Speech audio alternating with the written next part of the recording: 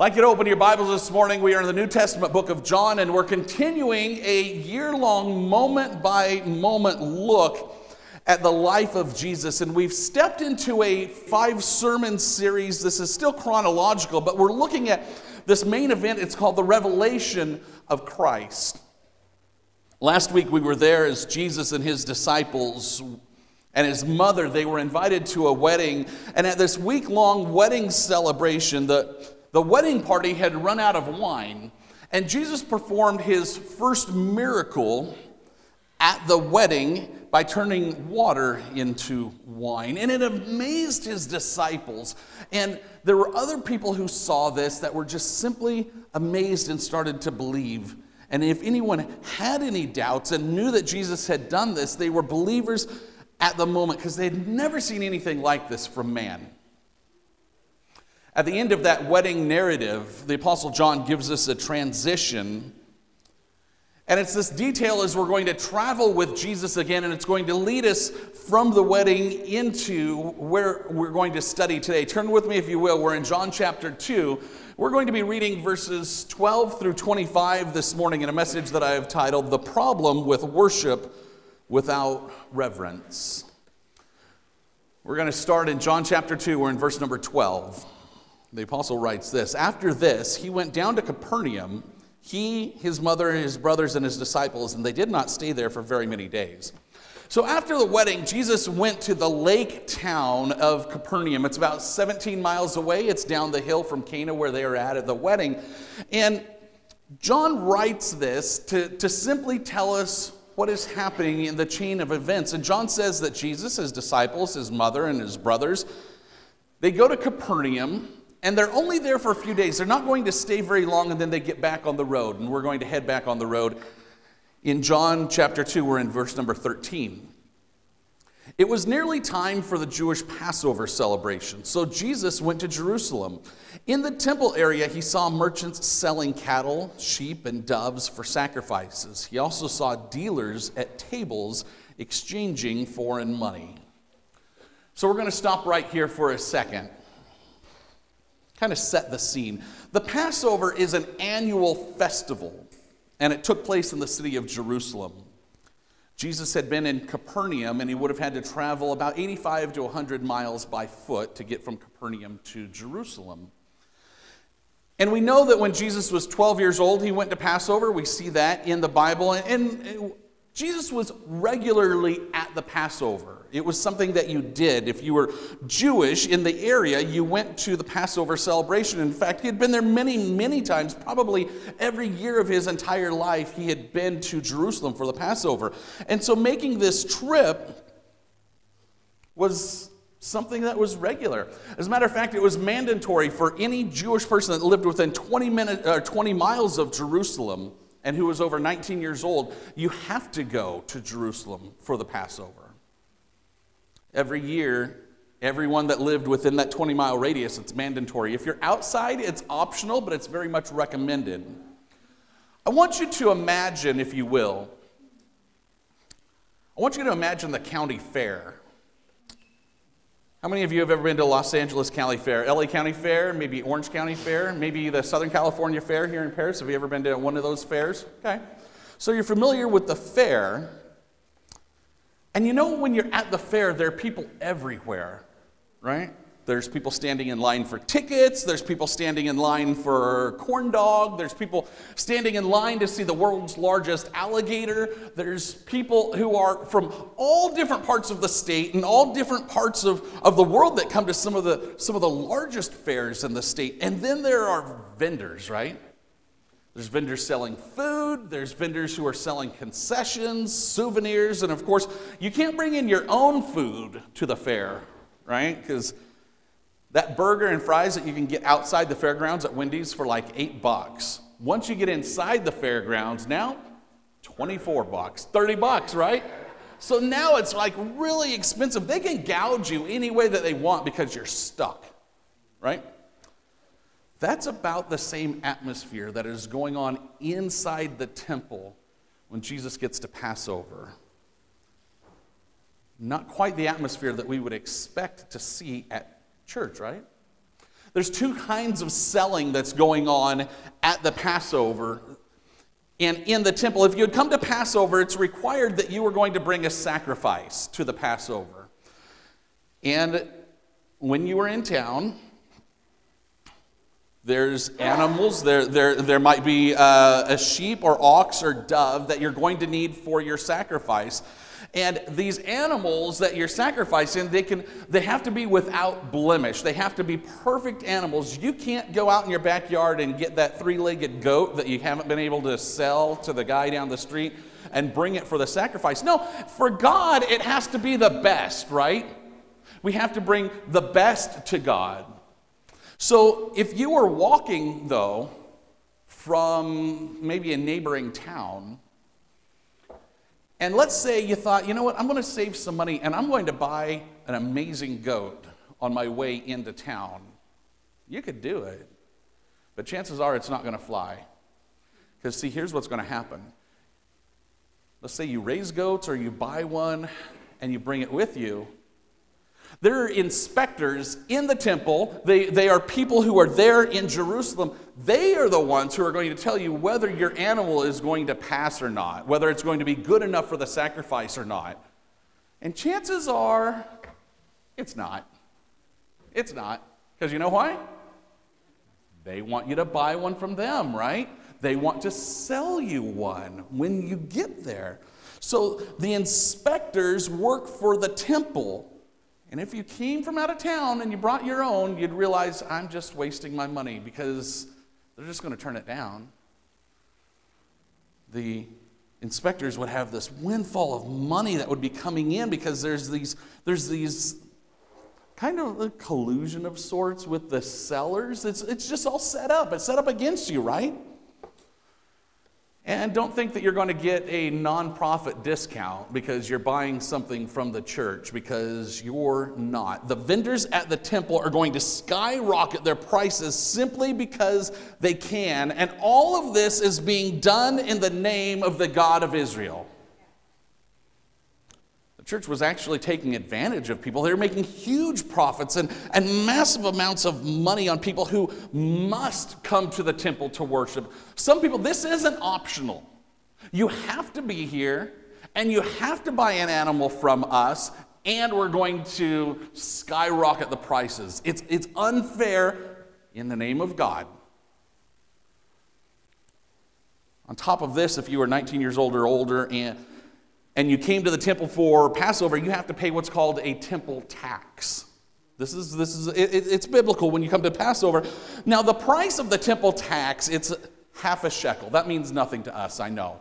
But what would happen is if you had come from outside of the area, let's say you came from Rome, you came from Greece, you came from Egypt. Well, you don't use the same kind of money that they use in Jerusalem. So there would be money changers who would be there to change your foreign currency into a currency that can be used at the temple, because some of these coins where you live have Caesar's face on it, right? And Caesar is somebody who is looked at as a god. And so this is unclean money. You can't bring that other money into the temple and pay your tax with it. So there would be money changers there who would exchange your currency for the currency that you could pay the temple tax with. It was common for the money changers to be able to take some profit, but these guys are taking a lot of profit. It's almost like a scam. It's that same guy who is selling you a bottle of water at the fair now for $14, right? It just doesn't seem fair, right? And again, this is being done in the name of God. It would be as if, let's say, I'm just going to throw some numbers out we can understand. Let's say your temple tax is $100, okay?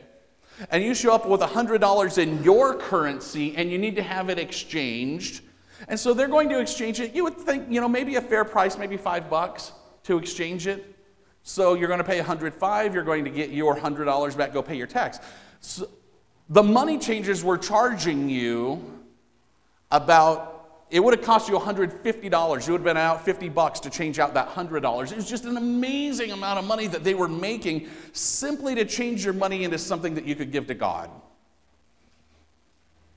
all in the name of the God of Israel.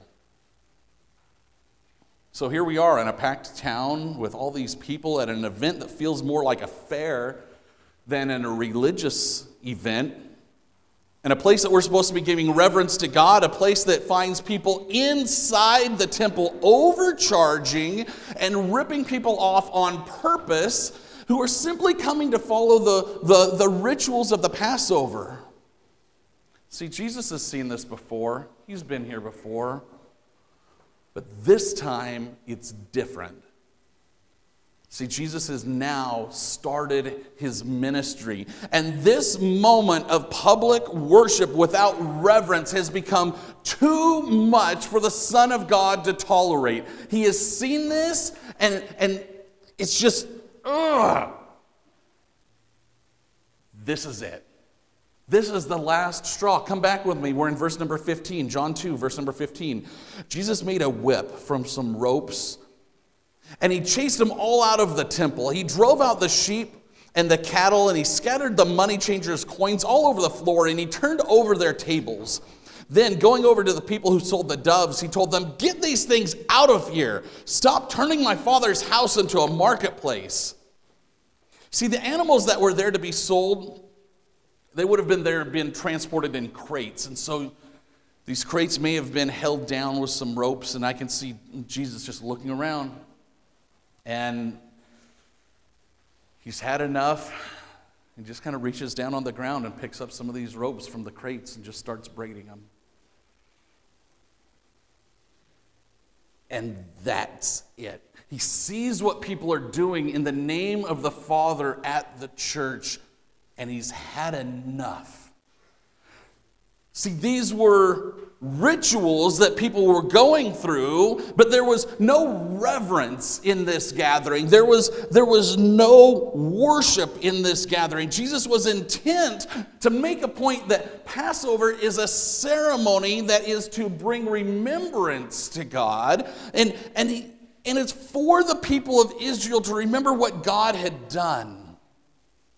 But no one was worshiping. People were selling, people were buying. There's a problem with the attitude of the people. The people who are even leading in the house of the Lord, there's a problem here. Because there's people who are taking advantage of other people, all in the name of God. According to Webster, the definition of the word reverence is deep respect for someone or something. To hold something in high esteem, to respect, to worship, to be in awe, to bring adoration, to bring praise and honor. And that wasn't happening. I want you to write this down. Point number 1 in your notes this morning. For those of you just joining us, you'll see on the left-hand side of your bulletin, there's fill in the blanks, and you can fill in those blanks, and the answers are up here on the board. Point number 1 in your notes, the respect for the Father should always be part of our worship. Respect for the Father should always be part of our worship. Jesus was angry. Would it be fair to say that we don't think of Jesus as angry very often? If we were to ask, give me some characteristics of Jesus, we're going to hear love, we're going to hear forgiveness, we're going to hear tenderness, we're going to hear compassion, right? So a lot of times anger is going to come at the end of the list. This is the beginning of Jesus' ministry, and we're seeing anger. He is angry at what is going on in the most precious house, the most precious building in the entire world. In his eyes, this is where God lives, and look what people are doing. He's enraged that this area of the temple, there's this area, it's called the Court of the Gentiles. If you're not a Jew, as far as you can go in was the Court of the Gentiles. So the temple is kind of built in layers, okay? The outer layer is the Court of the Gentiles. That's as far as you could go. You have to be Jewish to go any further, okay? So out here in the Court of the Gentiles is where all of these vendors are set up. And Jesus is looking around, and he's noticed, hey, there's people who are trying to worship, but you've turned this place into a circus. You've turned it into a fair. Think about that fair. Think about that fair that we were just at, the OC Fair, the LA Fair, and you're going to have over here's this carnival section, and you might have one guy yelling that he's going to give you, maybe 3 rams for the price of 2. He's trying to sell them, right? Or maybe you've got another guy, he's like, step right up and see our unblemished ox. Best animals for sacrifice, right over here. Come here. Come on. Right? They get you there. Come on. Come on over here, try. And then there's the guy collecting money for the temple tax. Maybe he's a carnival barker. He's like, money exchange. Exchange your money here. I won't rip you off as much as he will. I'm going to rip you off. Not as much as he will. It's what's going to happen at the temple. There's supposed to be worship. People are trying to worship and bring their sacrifice with offerings, but there's no reverence. There's no respect for God going on at the temple at this time.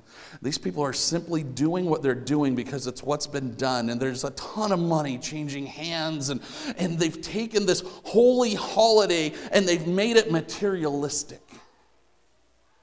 Do we have any holy holidays that have been made materialistic? Every week, Monday through Saturday, in this very room, there's community events that are held for different reasons. It's a beautiful senior center here in Paris, and it works great for a church, but there's people who will come here to socialize through the week. They come here to hold classes. There's people who are in lessons. There's people who come here for tutoring, help on their taxes. But on Sunday morning, this room turns into the house of the Lord. Amen? This house is God's house. There are actions here that happen Monday through Saturday that we can't control. We have no control over. But on Sunday morning, this becomes a house of worship. There's a respect for our Lord that comes with our presence in this room on Sundays. See, not all worship takes place in a physical church. This is a senior center. You wouldn't say this is a church building, but the church has moved into this building, amen? Amen. But worship does require reverence and respect for our Lord. Our focus must be on God when we come into His house, or else it's just like walking into anyone else's house, right? God's house is special, right? God's house is special. It was special to Jesus. It was so special that it was even prophesied that the Messiah would have such a deep conviction for the reverence of the house of the Father that the injustice to the Father's house would just burn inside him. I want you to read back with me. We're in John chapter 2, verse 17. John writes this, "Then his disciples remembered this prophecy from the Scriptures, 'Passion for God's house will consume me.'" See, there was a sanctity of the temple that was being violated, and it was driving Jesus mad. This is his Father's house. Imagine your Father's house. Imagine the house that you grew up in. Isn't there something special about the home that you grew up in? Isn't there something special about your Father's house? Now multiply that by God. How sanctified, how special is his house? To Jesus, this was a place for the divine. It was a place for the heavenly. Point number 2 in your notes this morning. Write this one down also. Every place that the Lord lives should be considered holy. Every place that the Lord lives should be considered holy. In the Old Testament, the presence of the Lord was in a cloud between the wings of 2 angels that sat on top of the Ark of the Covenant.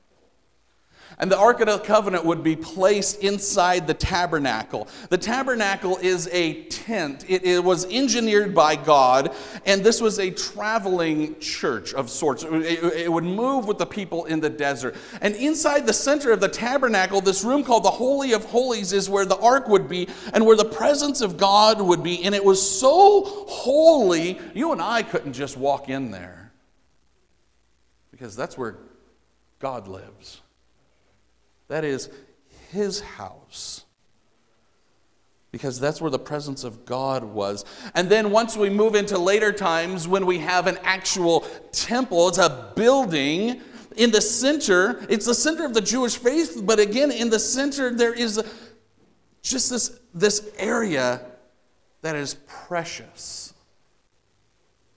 Jesus has such passion for the home of the Lord. John says that the disciples remembered something that was written by King David more than 1,000 years earlier in the book of Psalms. Psalm 69, it reads this. In verses 8 through 9, it says, I am a foreigner to my own family, a stranger to my own mother's children. Speaking of the Messiah, verse number 9. For zeal for your house consumes me, and the insults of those who insult you fall on me. It was understood now by the disciples as to why Jesus was so mad at the fact that God was being used, his home was being used as a marketplace. Because Jesus, as the Messiah, had a deep zeal for the temple, a deep enthusiasm, a deep passion, a deep eagerness to tell others about God. But look what was happening at the church. If the place that God lives is to be holy, and if worldly events are taking place at this place of holiness, then what kind of message does that show to others? What kind of message was shown to the people who were coming to the temple for the very first time? When they show up at the temple and it's like a county fair, what message does that show? When I was younger, when I was in youth group, our youth leader and we went to our pastor because we had wanted to put a soda machine in the youth area so that a couple of reasons. One, so we could drink a lot of caffeine and bounce off the walls during youth group. But the other was so that we could raise some money for our adventures, for our trips that we were going to take. And we can raise some money to go to Magic Mountain and different things like this. And we had everything lined up. There was a guy who had a vending machine who was ready to bring it. We went to the pastor just to get permission, and he said, absolutely not. Quoting this scripture here and quoting this particular story, I didn't argue with him, and I thought, now I can look back and think, you know what, maybe a little legalistic, maybe sticking a little bit too much to the rules. But you know what his reasoning was? He wanted to make sure that the house of the Lord was kept holy. That was his reasoning. Now I'm going to set for the record straight that if you've attended other churches that might have a bookstore where you can buy Bibles and maybe a coffee shop where you can get coffee, I won't argue those at all. I think it's a good idea for a church to be able to provide things for the congregation. But let's say that you went to a church that said, on Sunday mornings you can only read from this particular Bible. And you can't bring one from the outside, you have to buy it from us. And by the way, they're $200 a piece. It's like the same, I know you can get it at Walmart, but for $8, but we're not going to let that in. You have to buy it from us, it's $200. See, that's what Jesus is talking about. He says, why are we hurting people in the name of the Lord? Jesus wasn't mad that the Jewish leaders were making animals available for sacrifice. That's probably a very good idea to have them able to be sold there for people to buy them. Because not everyone is a dove farmer, right? Not everyone has their own ox that meets the qualifications. To have something available there, good idea. To rip people off in the process, bad idea. Jesus was so fuming mad at this. We do our best here to make sure that what we do as a church falls within the boundaries of holiness. And we know that we walk in here on Sunday mornings as simple humans. And we know that we should be stepping aside from the vices that get us during the week. And we struggle with these things Monday through Saturday, I know. But it would be fair to say we don't bring those in here on Sunday. Not in God's house, right? We struggle with them in our heart, and we're going home to pray for repair in these areas. But this is God's house. In the particular moment that Jesus drove out the money changers and all the people who were selling the animals, the Jewish leaders, now they've got a problem. There's a guy who is disrupting their business, and they need to go have a chat with him. Read back with me. We're in verse number 18. But the Jewish leaders demanded, "What are you doing? If God gave you the authority to do this, show us a miraculous sign to prove it." "All right," Jesus replied. "Here's your sign. Watch this. Destroy this temple, and in 3 days I will rise it up." "What?" they exclaimed.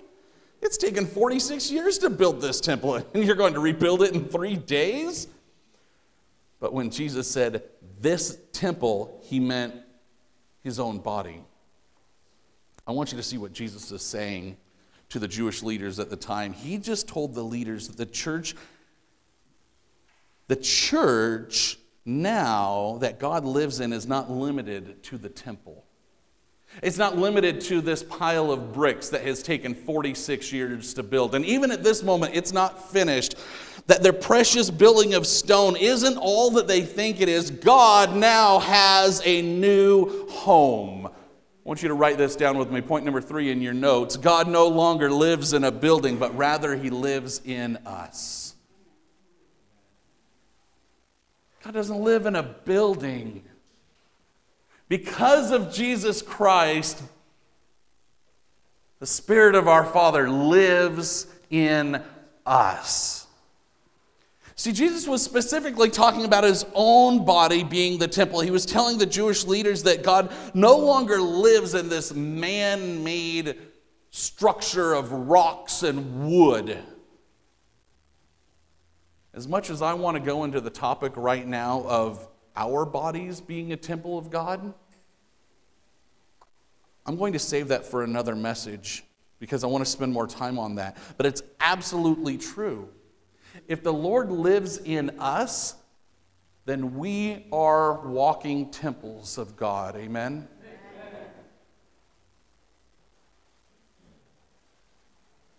I'm just going to leave this question out. What are we doing to God's temples? Because we are walking temples of God. If the vendors at the temple were tainting the image of God to the visitors of the Passover, how might we be tainting the image of Christ to people who know us as Christians by what we are doing with our bodies? I know it's deep, huh? I want you to think about it this week. Everything we do as Christians shows Jesus to other people. What view of Jesus are we showing to others? See, the disciples of Jesus, they didn't realize right away what Jesus was saying. The applications of the word of Jesus here comes in verse number 22. Verse 22. After he was raised from the dead, his disciples remembered he had said this, and they believed both the scriptures and what Jesus had said.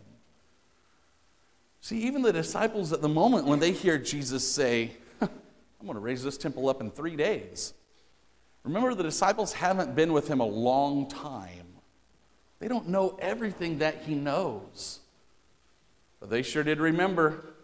They remembered later exactly what he was talking about. It's then that they realized that Christ lives in us, that this temple that took 46 years to build, it's just material things. The temple that Jesus Christ is so much more than a special building. We should all be thankful that Christ lives in us, and we don't need a temple to come and worship. We can worship alone with Jesus wherever we are, or we can worship with others whenever we are in the right zone of reference and respect for our worship, right? It's kind of hard to worship at that very, very busy county fair, right? Not to say that it can't happen. We would love to go to the fair and break the entire fair out in hymns and in song, praising our Lord and Savior, right? But when we're standing there in the carnival section, it's a little bit more difficult to worship right there, right? We don't have to be at the church to worship our Lord and Savior. Come back with me to John chapter 2. We're going to finish up in verses 23 through 25. John 2:23 it reads, "Because of the miraculous signs Jesus did in Jerusalem in the Passover celebration, many began to trust in him. But Jesus didn't trust them because he knew all about people. No one needed to tell him about human nature, for he knew what was in each person's heart." Watch this, point number 4 in your notes this morning, your final point. Jesus is looking for genuine devotion, not superficial astonishment. Jesus is looking for genuine devotion, not superficial astonishment. See, the Bible tells us that Jesus performed miracles at the festival of Passover. It would have been the first time that many people would have actually seen these types of miracles from a man. They would have never seen things like this before. John doesn't record all of the miracles that are done at Passover, but it's evident, and John tells us that he performed many wonders. What Jesus did by casting out the money changers and the sellers of animals was not to put on a show to amaze the people, but as we've learned in this series, the miracles of Christ are to reveal Christ to us. That's what they're for. They're not for amazement. See, Jesus doesn't need the glory of man for recognition. He doesn't need the accolades of the people. He doesn't need applause from the crowd. He doesn't need people cheering for him as he passes. He doesn't need to sit back and sign autographs. He doesn't need his photo on the wall. He doesn't need praise from people because Jesus receives his glory from God the Father. He doesn't care about his name being tattooed on our arm for everyone in the world to see. All he wants is a home that's built in our hearts so that he can have a one-on-one relationship with us. He doesn't want false, fake, and counterfeit promotion. He wants true, genuine, and legitimate devotion. He wants our worship with our reverence. He wants our respect with our love. See, Jesus knew the hearts of people there at Passover. We see this repeatedly throughout the Bible, that he knows people's thoughts. He knows what they were thinking. He knows what you're thinking. Next week, we're going to see that he knows what Nicodemus is thinking. He knows what's going on in your head. And people became believers in Jesus at that moment when they saw these miraculous signs. But Jesus knew that they were just believing in the miracles and that they weren't going to be followers for life. What happens when you see somebody do something amazing? You see somebody do an illusion or a card trick. What do you say after that? You say, "Ooh, do it again, right?" Or maybe you say something like, "Oh, how did you do that?" Or, "Oh, well, I don't believe what I just saw." Jesus knew that what these people had seen only satisfied their appetite for trivial, momentary belief. It was a great story that people would take home from Passover and tell their friends and family, but it wasn't going to last. And tell them, "Wow, you know what? I went to Passover. Wow, this was so much better than it was last year. We went to Passover, and there was this guy there named Jesus, and he was doing these amazing miracles." We're like, "Yeah, right." Many of these people would claim to believe Jesus for the fun factor of Jesus, but they wouldn't last once truth turned into the deep need of personal devotion to Christ. There's a difference, right? Remember that youth group? We were raising money to take friends to Magic Mountain. It's easy to like Jesus when you're on a roller coaster, right? When it's fun and games. But that devotion, that personal devotion, that's that next step, right? But wouldn't it be fair to say that the joy of having a deep relationship with Jesus is much greater than a few hours at Magic Mountain? that is much deeper than the fun factor that comes with Jesus, that it's much deeper than a carnival at the temple? And you say, well, Pastor, what's the application of all this? What does this mean? This application is found in the form of a question. When we're not at church, when we're not around our church family, when we're all alone and we're by ourselves, who is Jesus to us? Is he our Lord and Savior who we're getting to know better every day by spending time in his word? Are we spending time talking to Jesus? Is Jesus more than just church fun? Is Jesus more than potlucks and get-togethers and festivals at the temple? Is Jesus more than a festival that we attend every Sunday morning at church simply because that's what we do? Is Jesus who is in this room this morning the same Jesus who's going to be with us tomorrow morning and Tuesday morning? And as a temple of God, is our heart the holy home of our Lord? This is where Jesus lives. If you're a believer in Jesus Christ, this is where Christ lives. Christ lives in us. If Jesus lives here, we need holy hearts. Amen? I think it would be fair to say, and the Bible knows and Christ knows, that we don't come with pure, holy hearts. But when he moves in, it's our job to start working to move sin out. Amen? We need to create a holy place for God to live inside us.